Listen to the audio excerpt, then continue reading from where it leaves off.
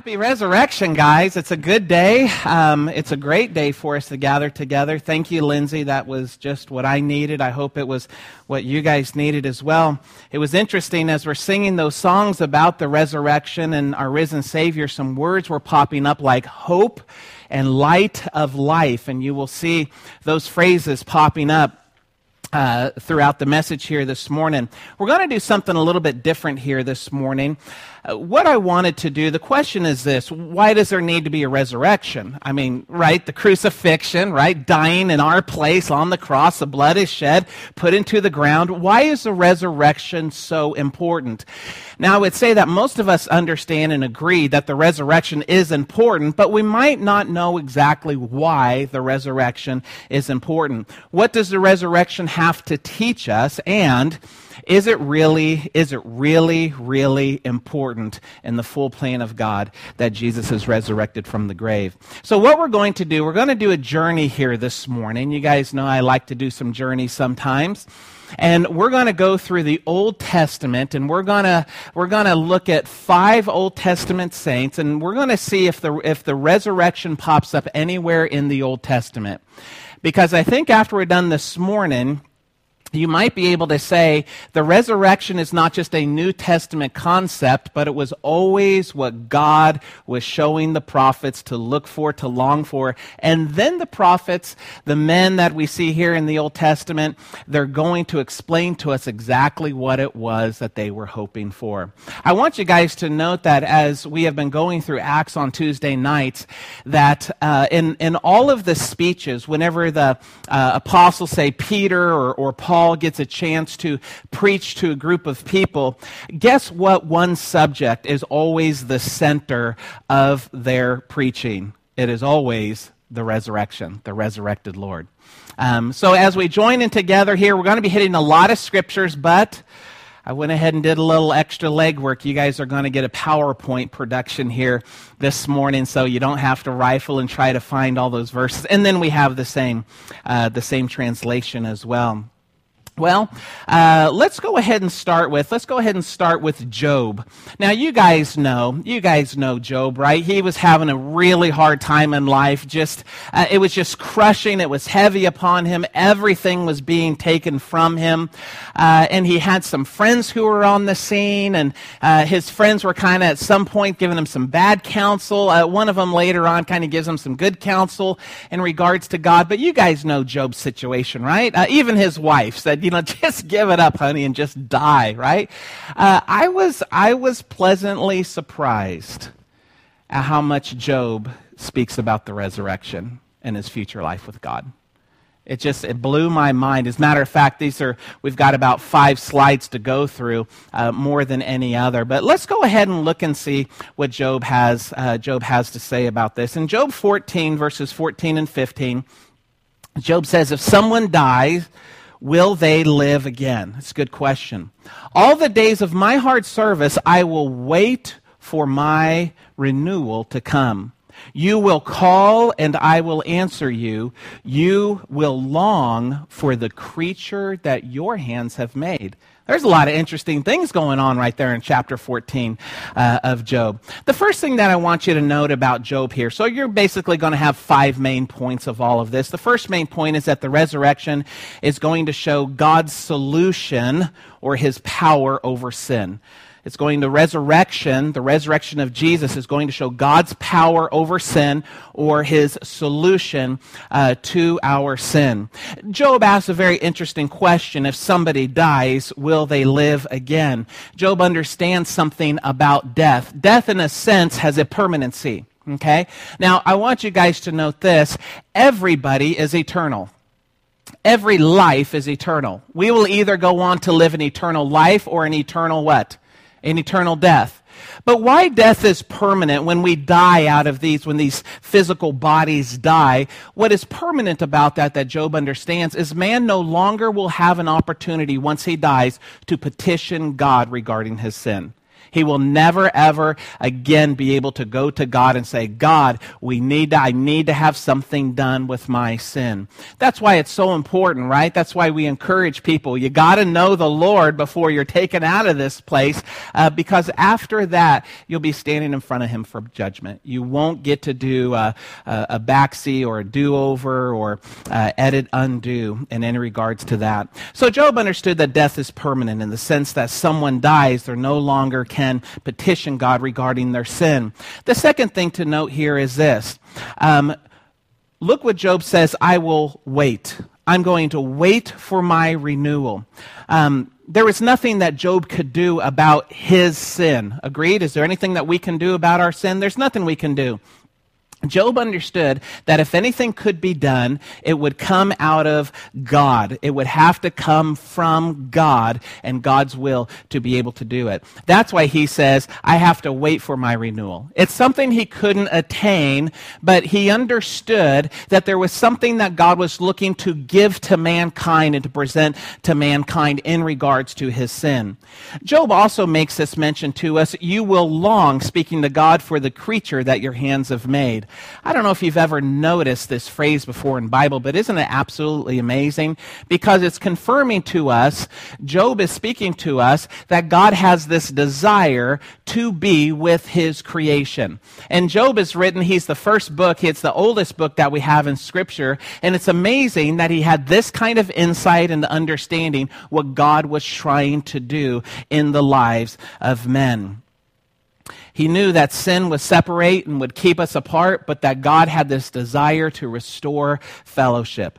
Let's look at Job chapter 16, verses 19 through 21. He says, even now my witness is in heaven. My advocate is on high. My intercessor is my, what's that word say? Friend. By the way, who's the witness, who's the advocate, and who's the intercessor here he's speaking of? We know him as Jesus. My intercessor is my friend as my eyes pour out tears to God over his sin. On behalf of a man, this intercessor, this witness, this advocate, he pleads with God as one pleads for a what? For a friend. Job understands. It is amazing the insight, the illumination that God had given Job, right? We're talking, this is thousands of years ago. He didn't have a course that he could go take about eternal life or heaven or God or anything like that. He didn't have any commentaries that he could turn to. He couldn't pull up a book by Warren Wiersbe and find out the deeper truths of all these things like we do. But here he has this understanding that he already has an intercessor in heaven that's pleading on his behalf. And I love the phrase how Job says it. He's interceding for me as one who intercedes what? For a friend. And I have to say, if you have a person who loves you and wants you to be set free, or you just have a guy that's being paid to represent you, which one do you think is going to work the hardest for you? It's going to be the one who loves you and wants you to be set free. I have it noted like this. Although sin has separated us from God, Job has realized that he has a friend pleading and interceding on his behalf, not to allow sin to be victorious and keeping Job from God's presence. So he knows that there's an intercessor, one that is already working on his behalf, that is going to deal effectively with this sin issue that is separating man from God. Because what does God want? God wants that relationship. He wants that fellowship. Job chapter 19, verses 26 and through 27. He says, after my skin has been destroyed, yet in my flesh I will see God. I myself will see him with my own eyes, I and not another, how my heart yearns within me. A couple things to note here about these two verses. Job's speaking of a resurrection here. He says, after my skin has been destroyed, I am yet going to see God. How? In my, what does he say? In my flesh, I will see God. Job here is speaking about a resurrection, right? Has anybody been resurrected in the world? Or has anybody probably even been talking about resurrection up to the time of Job? And the answer would probably be no. right? But Job comes on the scene, and here Job is speaking, right? This is Old Testament Saint Job speaking about a resurrection, and probably a good 4,000 plus, where I should say 3,000 years away, 2,500 to 3,000 years away from it ever becoming a reality. And I have it noted like this, that a decaying body in the grave, it can't stop the power of God from resurrecting that body. Do you guys remember, by the way, I think it is Mark gives us this account. It's the only one of the four gospel that does at the resurrection. When Jesus was resurrected from the grave, do you remember what was happening to the graves in the area outside of Jerusalem? Do you remember what was happening? Do you remember what Scripture says there? It's the only account. The graves are being opened, and people were coming out of their graves, and they were going into the city of Jerusalem, being a witness to the resurrecting power of our God and of our Lord Jesus Christ. I want you to note something here. He's not only speaking about a resurrection, but I want you to take note of his heart, okay? His heart, he says, it yearns within me. Note Job's heart focus here, guys. He's not focusing on his horrible situation. What's his situation, right? We know what his situation is, right? His kids are gone, his wealth are gone, all of that's been taken from him. Now he's just sitting around. Not only on top of that, he's got these sores that are covering his body. His wife's telling him to just die. She's tired of hearing it. His friends are like, dude, you really ticked off God somehow, right? And there just seems to be nothing left in all this. And you know what Job says in the light of all this? In the horrible circumstances, did he create these circumstances, by the way? He didn't have anything to do with it, right? This is Satan being able to have his way with Job. But I want you guys to know, in the midst of all of the junk that's going on in his life, he says, what my heart is longing for is to be with you. I long to see you one day. And I tell you that this is an important key to a successful Christian walk, is what you are longing for. If you're longing for things of this world, you will never find satisfaction. It'll be a word that comes up here in just a little bit with David. But if you're longing for the kingdom of heaven, if you're longing to see him and to be with him, all of these things become dim in comparison. And this is where your joy is. This is where your hope is. This is where your foundation is. This is where your security is. It's all in him. We can't find those things in anything in this world. And Job is trying to explain that to us, to keep our eyes fixated in our hope on a resurrection, on the resurrection power of God. Job 33, verses 28 through 30, Job says, God has delivered me from going down to the pit. And I shall live to enjoy the light of life. That was a phrase that we were singing in a song earlier. God does all of these things to a person twice, even 3 times, to turn them back from the pit, that the light of life may shine on them.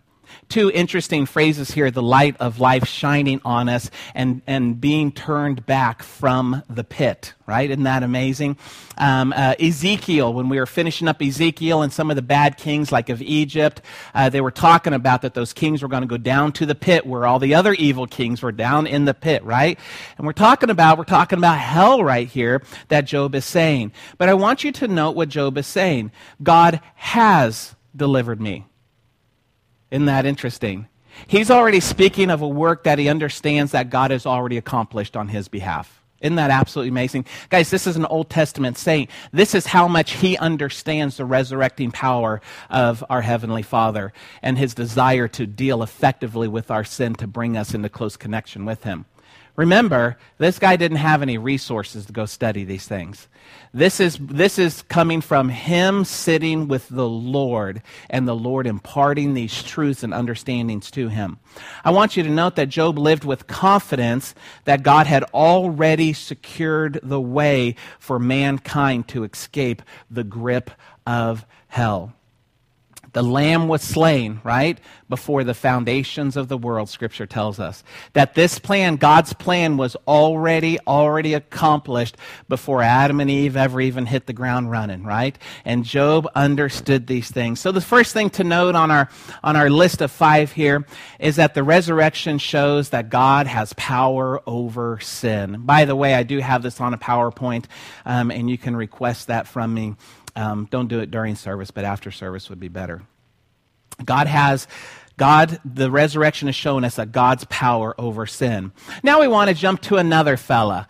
He actually comes after Job, but his writings come before Job. We're going to talk about this man as Abraham and what is written about him. In Genesis 22, 7 and 8, and this is an all-familiar passage, and it's amazing sometimes that people don't understand what's happening on this mountaintop. This is the Moriah mountain chain. This is also the same mountain chain that Jerusalem sits upon. And God tells Abraham, I want you to go take your son, your only son, and sacrifice. Give him up for me. Give him to me. And Abraham says, I will trust you, God, no matter what, and I will do it. In Genesis 22, verse 7, Isaac says, this is his son. But where is the lamb, right? We have the wood, we have the fire, but where's the lamb for the burnt offering? And Abraham answered, God himself will provide the lamb for the burnt offering, my son. And the two of them went on together. Abraham had an understanding that anything that is going to be done, it always has to be done by the power and by the strength of God. And Abraham is taking his son here, and Abraham is willing to go through with this because Abraham understands something about God. And in verse 19, Hebrews 11:19, it tells us this. Now we're over in the Hebrews 11 is the what? The Hall of Faith chapter, right? Abraham reasoned that God could even raise the dead. So in a manner of speaking, he did receive Isaac, what? Back from the dead. Our number 2 on this list right here is going to show that the resurrection, when Jesus is resurrected, it shows God's power over death. The first one that we said is that when Jesus is resurrected, it's going to show God's power over sin, his almighty power over sin. Now we're going to see through Abraham understands God has power to raise the dead. And does he? Absolutely. Say it like you know it. Okay. I want you guys to note here that Abraham reasoned that God could bring someone back from the dead to fulfill his promise. And that's why Abraham, what he's understanding is God said that through Isaac, right? That the blessing's going to come through Isaac. So if Isaac dies, the blessing still has to come through him. So God must, if he allows him to die, God can raise him from the dead because he still has to fulfill his promise that he has made.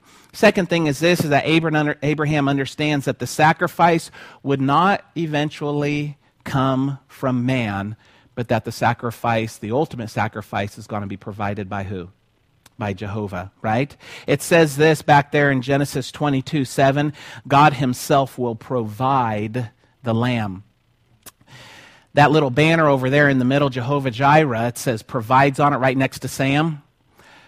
That is where right after this, Abraham says, and in this place God has provided.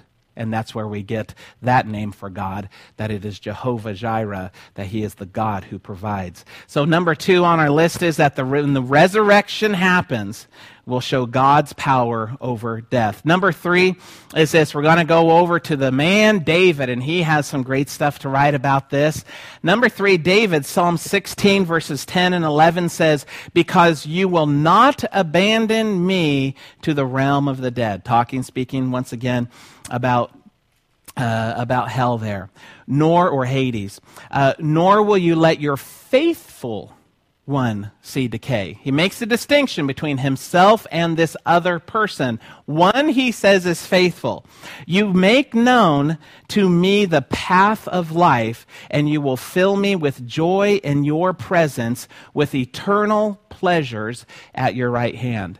Now, we know David, that we sometimes to the forefront of our minds comes all of David's mistakes, but his mistakes were much less. He had fewer mistakes than he had victories in the Lord. And after all, David was a man that, what did God proclaim about him? There is a man who is what?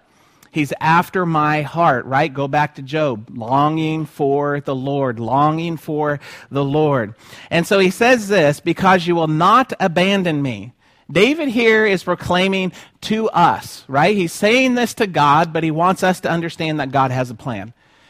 As I taught the kindergartners back a year ago, God has a big old plan, right? God has a big old plan for our lives. David understood this idea of resurrection and this eternal life being with God, right? Because you will not abandon me, and God has a big old plan. He says this, nor will you let your faithful one see decay. Now, David here is giving us the understanding that God has a faithful one. Could David say that he is a faithful one in the sense of, had that perfect life? And the answer is no. He hasn't fulfilled everything and done everything that God had called him to exactly as God had wanted it.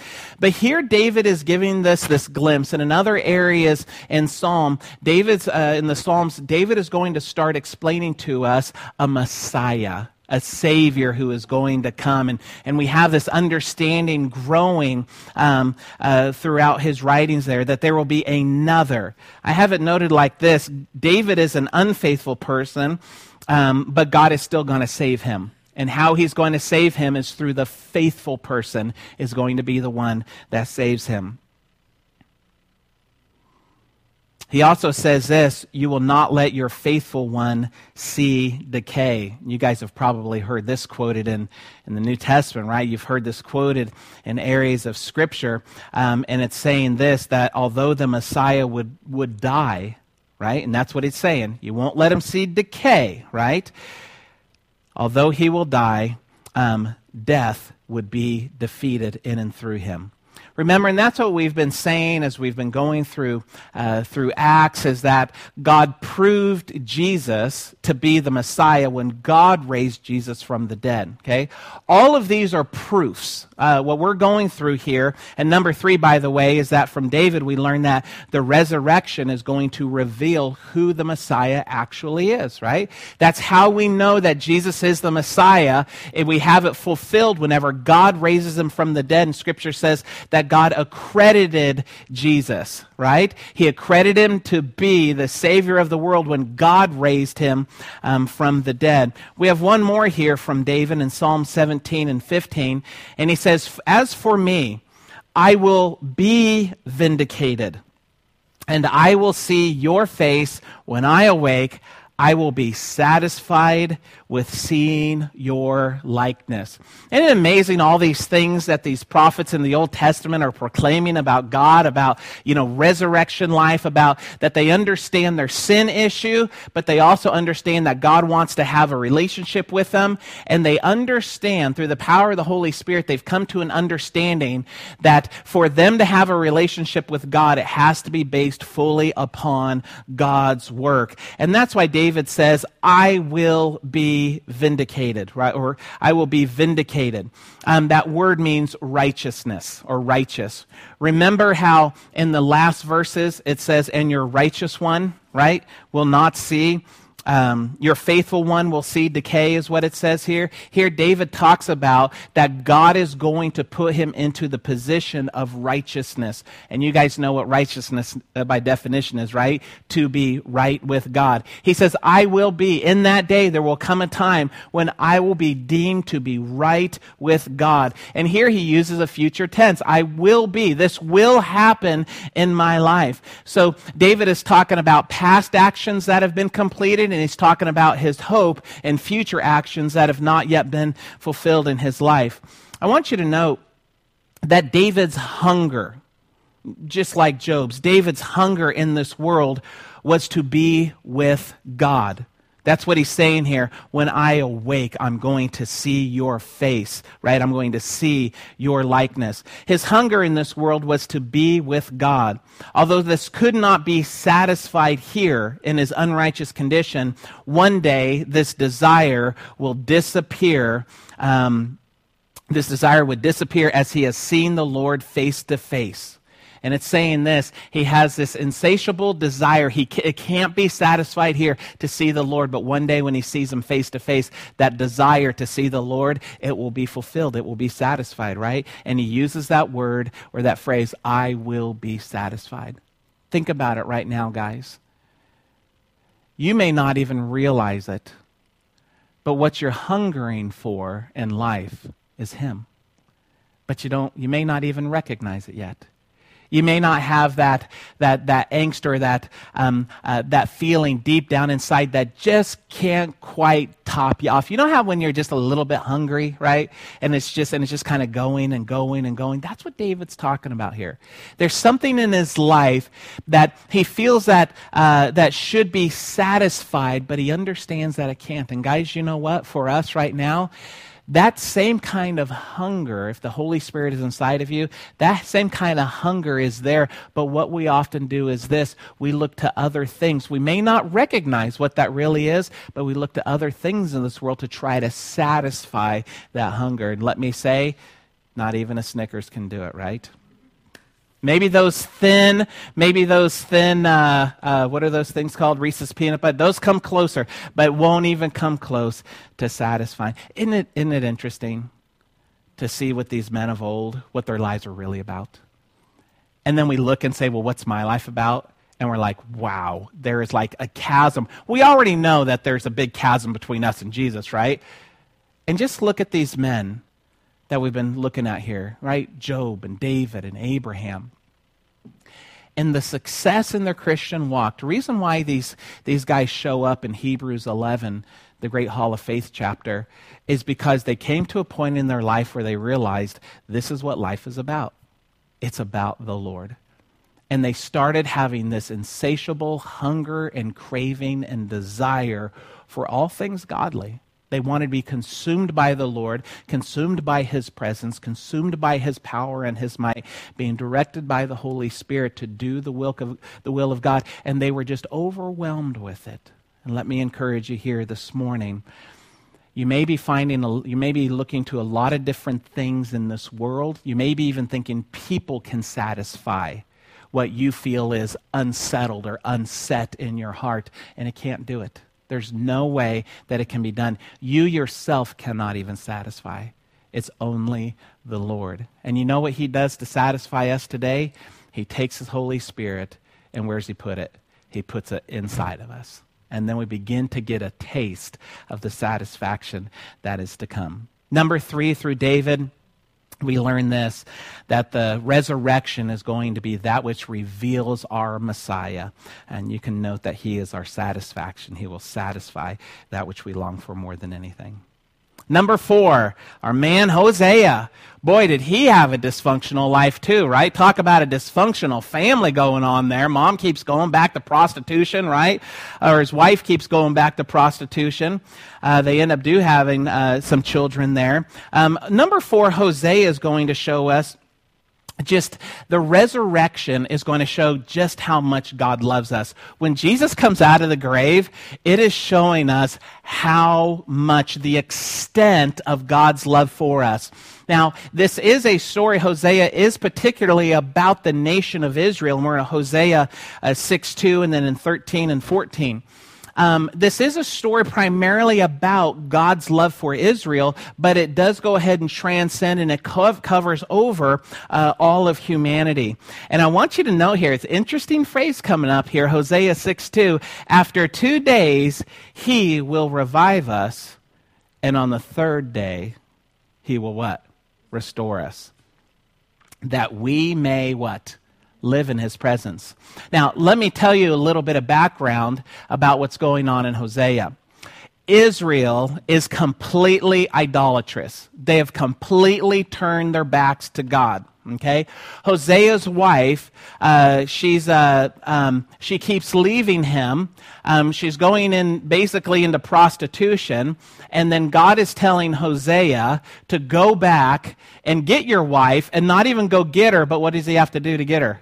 He has to buy her back out of that. Now, that is a whole picture for us of how you have God, the righteous one. That's where Hosea is standing in that position.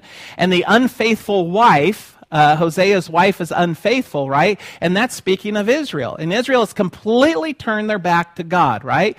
To the point that she's a runner, guys. She just keeps doing it over and over and over again. But God tells Hosea, I want you to go after her. And the purpose of that is to paint a picture of God's unending love, right? That He is going to go and go and go, and He's going to go all the way till the end, right? And He's never going to give up. He never gives up, right? He keeps pursuing us. we're supposed to note that even in the rebellion of Israel towards God, and this is a great rebellion, guys. This is, they have completely abandoned God. They have completely brought in, they're trying to satisfy their lives with all of the pagan gods that are represented around them. And then they say this, well, God doesn't even care about us, right? We saw that when we were studying through Ezekiel. The people are like, God doesn't even care about us at all, right? They're the runners, right? But yet, God says, I still have a plan. And there in Hosea 6:2, I'll read it again. After 2 days, he will revive us, and on the third day, he will restore us, that we may live in his presence. So even at this time, right, we're talking this is 500 to 600 years before Jesus even comes on the scene. God is telling Israel through the prophet Hosea that his love is greater than their disobedience. His love is greater than their idolatry. His love is greater than anything that they can do. And God actually tells Hosea, there will be a time when I restore Israel to me. Next week, Lord willing, we'll go ahead and finish up Romans chapter 11. And at the end of Romans chapter 11, 9, 10, and 11 of Romans has been dealing with God's relationship with Israel. And next week's study is where it says that all Israel will be saved. And it's linking back to this idea that God has a plan for the nation of Israel to bring them. And look, he'll revive us on the second day, and on the third day, he's going to restore us unto himself. Chapter 13, verse 14 says this, I will deliver this people from the power of the grave. Speaking of resurrection, right? What a great hope that Hosea is telling the people. I will redeem them from death. What does redeem mean again? It means to purchase or to buy something back. God is saying, I will buy back my adulterous wife from death. Isn't that absolutely amazing? And guys, we're not just talking Israel here. We're talking about all of mankind. And then Hosea goes on to say, where death are your plagues, and where, O grave, is your destruction? And you know a verse that is similar to this written elsewhere. I want you to note Romans chapter 4, 18 through 21.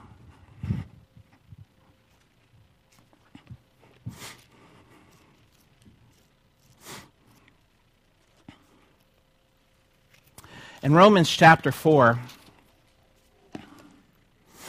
speaking about that which is dead, and what we're to understand from this is that Israel, they're a dead people spiritually. Okay, they're dead. God sees them as dead. Hosea gives us hope by telling us that the depths of God's love, that in the depths of his love, he has a plan to resurrect us, to save us from death, but not only Israel, but all of mankind. And this is what somebody may say. And isn't this exactly what Paul has been dealing with in 9, 10, and 11 of Romans, especially in chapter 11 of Romans? And he basically just says this in chapter 11 of Romans, has God rejected his people? That's 11:1. And then 11:11 says, has they stumbled so far as to fall beyond recovery, right? Can somebody reject God so much that he will no longer allow his plan to be upon them? And Paul says, God still has a plan. We can want to answer that question all we want, but the reality is this: God is going to do what God wants to do, right? And even in their great rebellion, God is going to save the nation of Israel. Even, let me say, against all hope. At this point, Israel in Hosea's day, they're just done. I mean, they are done with God. They're completely given over. Somebody may come on the scene and say, there is no hope for you. And guys, it did look like that. It absolutely looked like that. Let me read to you about another man and what he did whenever the odds looked against him. It just didn't seem that things like this could happen. And that's Romans chapter 4, going back to Abraham. You don't have this verse there, Alicia. Verse 18, let me just read this 18 through 21. Against all hope, Abraham in hope believed, and so became the father of many nations, just as it had been said to him, so shall your offspring be. Without weakening in his faith, he faced the fact that his body was as good as dead since he was about 100 years old. By the way, what's he trying to produce? A child, right? An heir. And that Sarah's womb was also dead. His body's dead physically to produce. Her body's dead physically to produce. There's no way that a 90 and 100-year-old person are going to produce an heir. It just doesn't make any sense. And against all hope, it says, Abraham in hope believed. Because God said, I'm going to do this work in your life.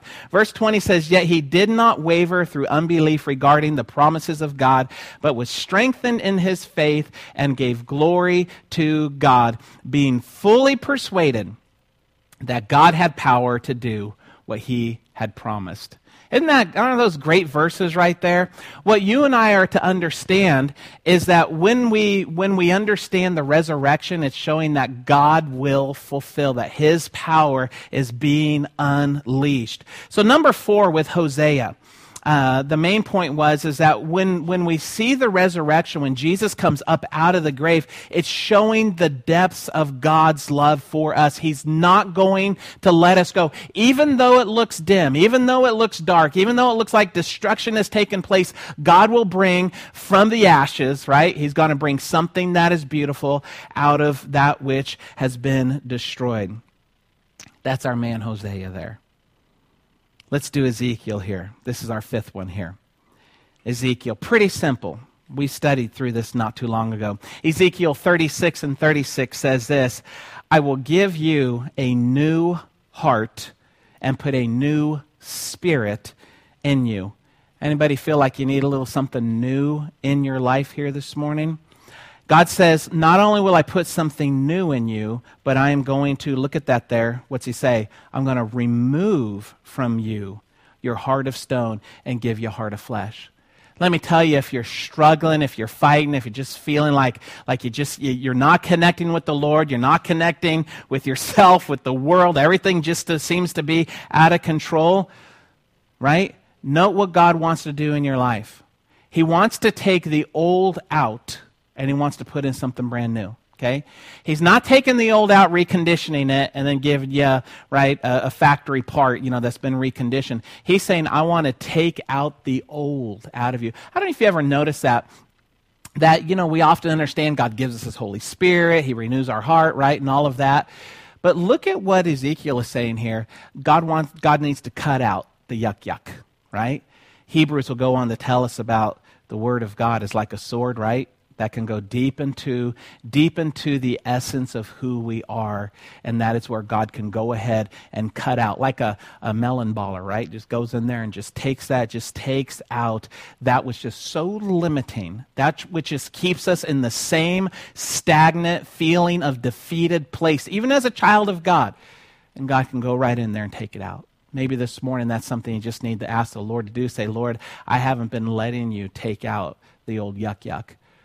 I want to let you do that here today in my life. I need you to do that so I can get up and so I can get on with what you desire for your son or for your daughter.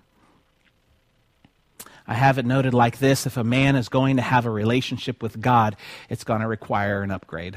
We're going to need some new hardware. It will require an upgrade. A dead spirit and a hard heart, it can't commune with God. Sometimes I wonder when people say, well, I don't have a desire for God. I don't feel like I can even pray, talk. Doesn't feel like anything's getting through. I read the word, doesn't make any sense. And I wonder if that issue is more on God's end or if that issue is more on our end. Sometimes God goes a little quiet on us just to teach us to wait upon him. But I think I would say if my life is an indicator, I would say the issue is not on God's end. The issue is on my end. And that a dead spirit, a hard heart, sometimes I can allow a hardness of heart to come in, and it can hinder what God is trying to do in my life. We can't commune with God like this, but God fixes this, right? He takes out the yuck, and he's going to put in what is new. This is why it talks about washing with water, which is the word of God. And this, we understand cleansing ourselves, right, and washing ourselves physically, right? And I appreciate that you guys participate in that ritual, at least on a daily basis. But this is why what we're needing constantly, just that fresh inflow of just that spiritual washing, coming through our lives, coming in and coming out, right? And that fresh inflow comes in, it does its work in our life, and then it wells up, bursting forth, right? It fills us up. We are those vessels being filled up. It's cleansing us, washing us, and then bursting forth, right? Out into the people that are around us. Number 5 shows us this. What we're learning is when the resurrection happens, it's telling us that the new covenant has begun. It has been initiated. The doors are opened up. I'll explain that here in just a little bit longer. Let me give you these here. These people that we're dealing with, right? We've got Abraham, we've got Job, we've got David, we have Hosea and Ezekiel here. They were all looking forward to what God would do. Let me read this to you over here out of Hebrews chapter 11. It says in Hebrews 11:13, all these people, right? And Hebrews 11 is filled, right? Men and women, right? It's just filled with people of faith. And it says all of these people were still living by faith when they died. They didn't receive the things promised. They only saw them and welcomed them from a distance. Everybody on this side of the cross, right? Here's the cross. Everybody on this side of the cross, they were waiting in anticipation that God would save them from their sin, right? And they knew that they put it together. There's going to be a need of a Messiah. This is going to be completely of the work of God. It's going to be a new heart, His Spirit, a new spirit that is put within us. And it says this, they welcomed them from a distance, admitting that they were foreigners and strangers on earth. People who say such things, that they're foreigners and strangers, show that they are looking for a country of their own. If they had been thinking of the country they had left, meaning this world, they would have had opportunity to return. Instead, they were longing for a better country, a heavenly one. Therefore, God is not ashamed to be called their God, for He has prepared a city for them. And then it goes on to speak about some more of the people who walked by faith right there. But what Ezekiel is showing us is that when the resurrection occurs, the covenant, it means that the covenant has been struck. It's an accepted deal of what's going on there. Our last slide here, it's going to go through just basically. I want you guys to note here, Abraham, the resurrection is showing us God's power over death. Job, the resurrection is showing us God's power over our sin. David, the resurrection is showing that God's Messiah will save us, right? Hosea is telling us that when we see the resurrection, it's showing how much God has love, the emphasis upon His love there. And then Ezekiel is saying that the resurrection is showing us that a new covenant has begun. Jesus spoke about this covenant, didn't He? The night before He was crucified, right? The day before He was crucified, or I should say the night that He was arrested, He was speaking of this covenant that was going to be established. And this covenant, right? The first covenant that God established with man, He said this, do these things and you will live, right? Was it possible? No. What they were supposed to understand, like these guys like Abraham and Job, and later on down the line after the law came, Ezekiel and David and the like. What they were supposed to understand is this is God's standard of righteousness and I can't meet it. Before the law was ever given, Job already came to this conclusion in his life. I can't do this. My sin weighs me down, but I'm going to put my faith in God that He is going to deal with my plan. Isn't that interesting? They just had this faith upon God that God was going to do it. That's the first covenant. And then we don't have a second covenant. We actually have a last covenant, is what Scripture says. And why it says a last covenant is because if it's the last covenant, there can be no more what? There's no more covenants, right? We have the first covenant and the last covenant. The first Adam and then the last Adam. Jesus is the last Adam, Scripture would say. There won't be another to come. Well, the last covenant says this, trust me to save you from sin and the grave, right? The covenant, the two parties responsible to save us from our sin, right? To give us resurrection power in our lives, that the grave does no longer hold us. Sin and death, it cannot hold us any longer. That's the whole picture of baptism, right? We go into the grave, the old man, the old flesh. Well, that can stay there, but we're coming up in a new creation, and sin and death, the grave can no longer hold us. And that's what the baptism is signifying for us there. The last covenant says, trust me to save you from your sin and from the grave. And this covenant is now based, the first covenant was based between God and man. And how long did it take man to break it? Moses didn't even get off the mountaintop, right, before they broke it. Throws the tablets down. We're ruined! Look at what we've already done. The last covenant is made between what two parties? Between the Father and the Son, between God and Jesus. And they have entered a covenant together to save us from our sin, to defeat. Let's look at this. That covenant is going to show that God has the power over death. That covenant is going to show that God has the power over sin. That covenant says that it's going to be the Messiah that will save us. That's one half of that covenant keepers there. The covenant says this, how the depth of God's eternal love for us. And then when Jesus comes up out of the grave, it confirms all of those things for us of what God has done. We're free from sin and death. We know that this is all done by the Messiah. We feel the overwhelming love and the desire for the Creator to be with His creation. And then when Jesus springs up out of that grave, it says, the covenant is there. The covenant is open. The door is now open, and a hand is extended. Nail-scarred hand, I might say. Just build the picture in your mind however you would like. And He's offering you grace. You don't deserve to take His hand and walk with Him into the presence of His Father. But He offers that to every single person. He opens up the door to every single person. And when the resurrection happens, what that is showing us is that this is how we can know that the covenant is real and that it is binding. Because this covenant is going to be sealed with blood, and whose blood is it? This is Jesus' blood. And why is that covenant now? We now know that it is real and it is binding. We also know that it's eternal because His blood is what? His blood is eternal. Amen? The resurrection, maybe a little bit of a different approach for you than, I would say most of us probably know the story, not downplaying the story of the grave and the women that were there and the men that were there. And I was reading through them last night, and I like it whenever the angel told the women, well, don't you remember He told you that He would be arrested, that He would be crucified, and that on the third day He'd be raised to life? And they're like, oh yeah.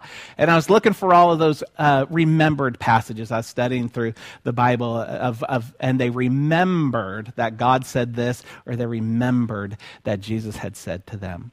May you just be encouraged here this morning. Just looking at this is all God's plan in your life. Every single person in this room, this is His plan for you. To save you from your sin, to save you from death. By the way, the only currency that pays for sin? It's death. It's the only thing that can pay for your sin. And Jesus goes to the cross to pay that sin debt that you and I could not pay on our own.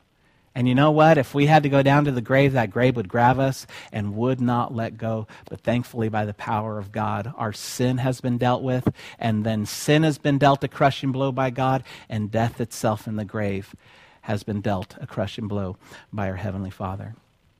It brings us this morning, the night before Jesus was arrested. Jesus was speaking about this new covenant with His disciples. Something new is coming. A new covenant, He told them, is being established, one in His blood. And basically the covenant, it was going to be all bound up in His sacrifice. And that's how this is going to be made, is that if He would sacrifice Himself and shed His blood as God on our behalf, He could pay for our sin, the guilt of our sin. He could set us free. So that is, like Job was saying, that we could see God face to face. There will be a day that we will see Him face to face. David says the same thing. Man, my heart aches to get there. I can't wait to get there. And that's why he tells us, remember what this is all about. It's all about me, he says. Don't let the world, don't let your situations, right, be like a Job, be like a Hosea. Don't let all the negative things that are going around, the hardships, don't let that steal the focus upon God and what he's wanting to teach you and pour into you and do in and through your life. So Jesus says, when you get together, remember me and what I have done. And he says, this bread here, it represents my flesh that is going to be torn apart. It's going to be sacrificed on the cross for you. I'm going to take your place. And then he took the cup, and he says, this cup, it represents the blood of the covenant, my blood, that the new deal is about, the door is about to be opened. And once again, guys, when is that new deal door opened? That third day when he comes out of the grave. It says the covenant it's been solid, it's been signed, it has been sealed, and it is eternal. And Jesus says, my blood will always keep you in the joy of my Father. Let's stand.